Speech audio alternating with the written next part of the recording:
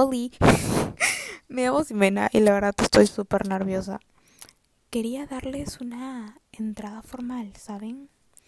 Bienvenidos, bienvenidas a todos, a todas a este mi nuevo proyecto.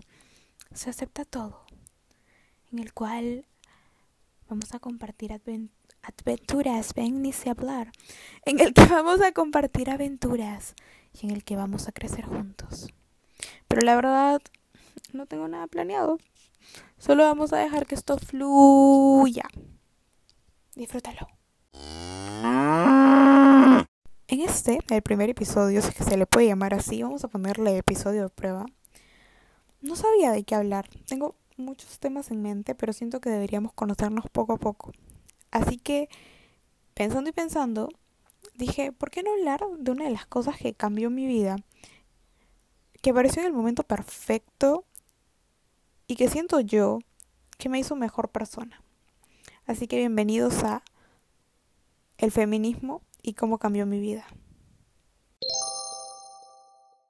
Durante mi infancia escuché la palabra feminismo un montón de veces. Nunca me tomé el tiempo de investigar qué significaba realmente, ni nadie me lo explicó tampoco. Simplemente mi cerebro lo asoció como algo malo, sin razón alguna. Para mí, feminismo era igual a algo malo.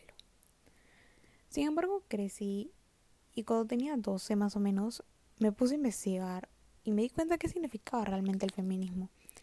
Y fue realmente un boom en mi cerebro porque me di cuenta que yo era feminista, que muchas mujeres a mi alrededor también lo eran. Y en verdad fue muy confuso porque fue como que eso que toda la vida había tildado de malos, sin alguna justificación, era, o sea, yo también pertenecía a eso. No sé si me explico la verdad, pero fue bien loco. Recuerdo que una vez una persona me dijo, ¿seguro que tú también eres feminista por moda? Porque yo tengo unas amigas que son así, que son feministas por moda porque les gusta seguir estas tendencias de mujeres empoderadas y cosas así. Y yo sinceramente pienso que son tonterías. Y yo me quedé, ¿qué? Porque en mi caso no fue así para nada. Es más, siento que toda la vida lo he sido, o bueno, toda la vida he pensado como feminista. Y que de hecho si no, cuando te metes a investigar más, es como un mundo sin fin. Te pones a pensar como feminista, no sé si eso exista, y reflexionas tanto sobre un montón de cosas, y aunque no lo crean, es tan increíble, porque no es solo, ay, he visto que tal dice que esto está mal, y que, ya, pues ahora yo también digo que está mal. No, tú misma te das cuenta de muchas cosas que están mal, y que quizás hasta tú misma lo tienes normalizado, y es muy increíble realmente cómo no sé cómo explicarlo, pero es increíble.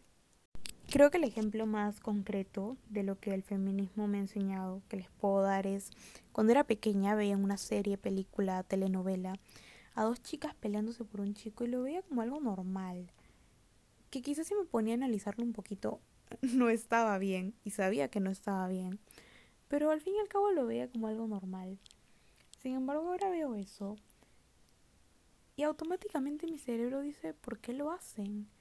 No está bien pelearse por alguien que en muchos de los casos no vale la pena.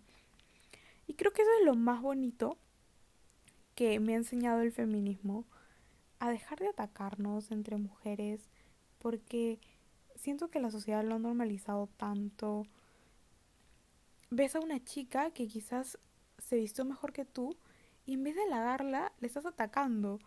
Es tan ilógico, pero lamentablemente pasa.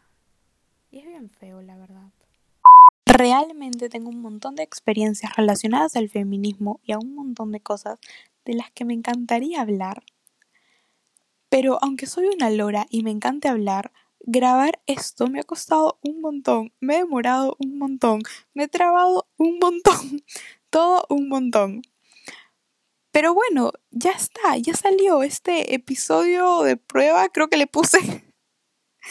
Vamos a ver cómo sale. Quién sabe, un día termino entrevistando a Kim Kardashian. No sé inglés, pero haremos el intento. Y gracias si llegaste hasta este punto. Nos vemos muy pronto.